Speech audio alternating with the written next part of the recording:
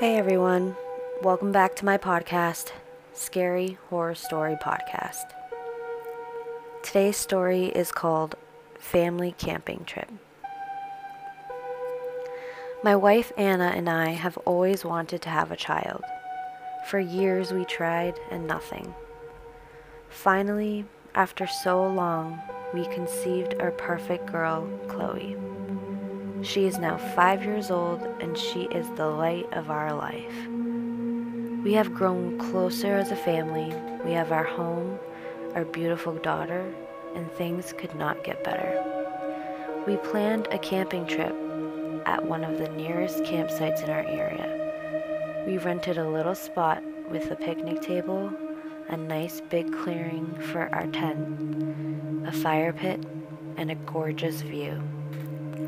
I start unpacking our things from the car and set up our tents.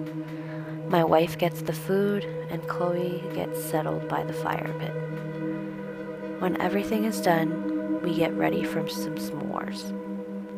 We're sitting around the fire with the only other light coming from the moon. Mommy, I'm scared. Why, Chloe? We come here every year. I just don't like seeing the man by the tree that stares at me. My heart jumps a little. What do you mean, sweetie? We are the only ones here. Yeah, and if there is someone out there, you know I'll get him. We all laugh and start getting ready for bed. We all fall asleep, and suddenly I hear leaves crunching near our tent. I look over to see my wife sleeping, and Chloe is gone. Anna, wake up. Where is Chloe? Wait, what? What do you mean? I unzip the tent and we start yelling and looking for Chloe. I see a small silhouette sitting by the fire pit. I run over and drop to my knees at the most horrific sight.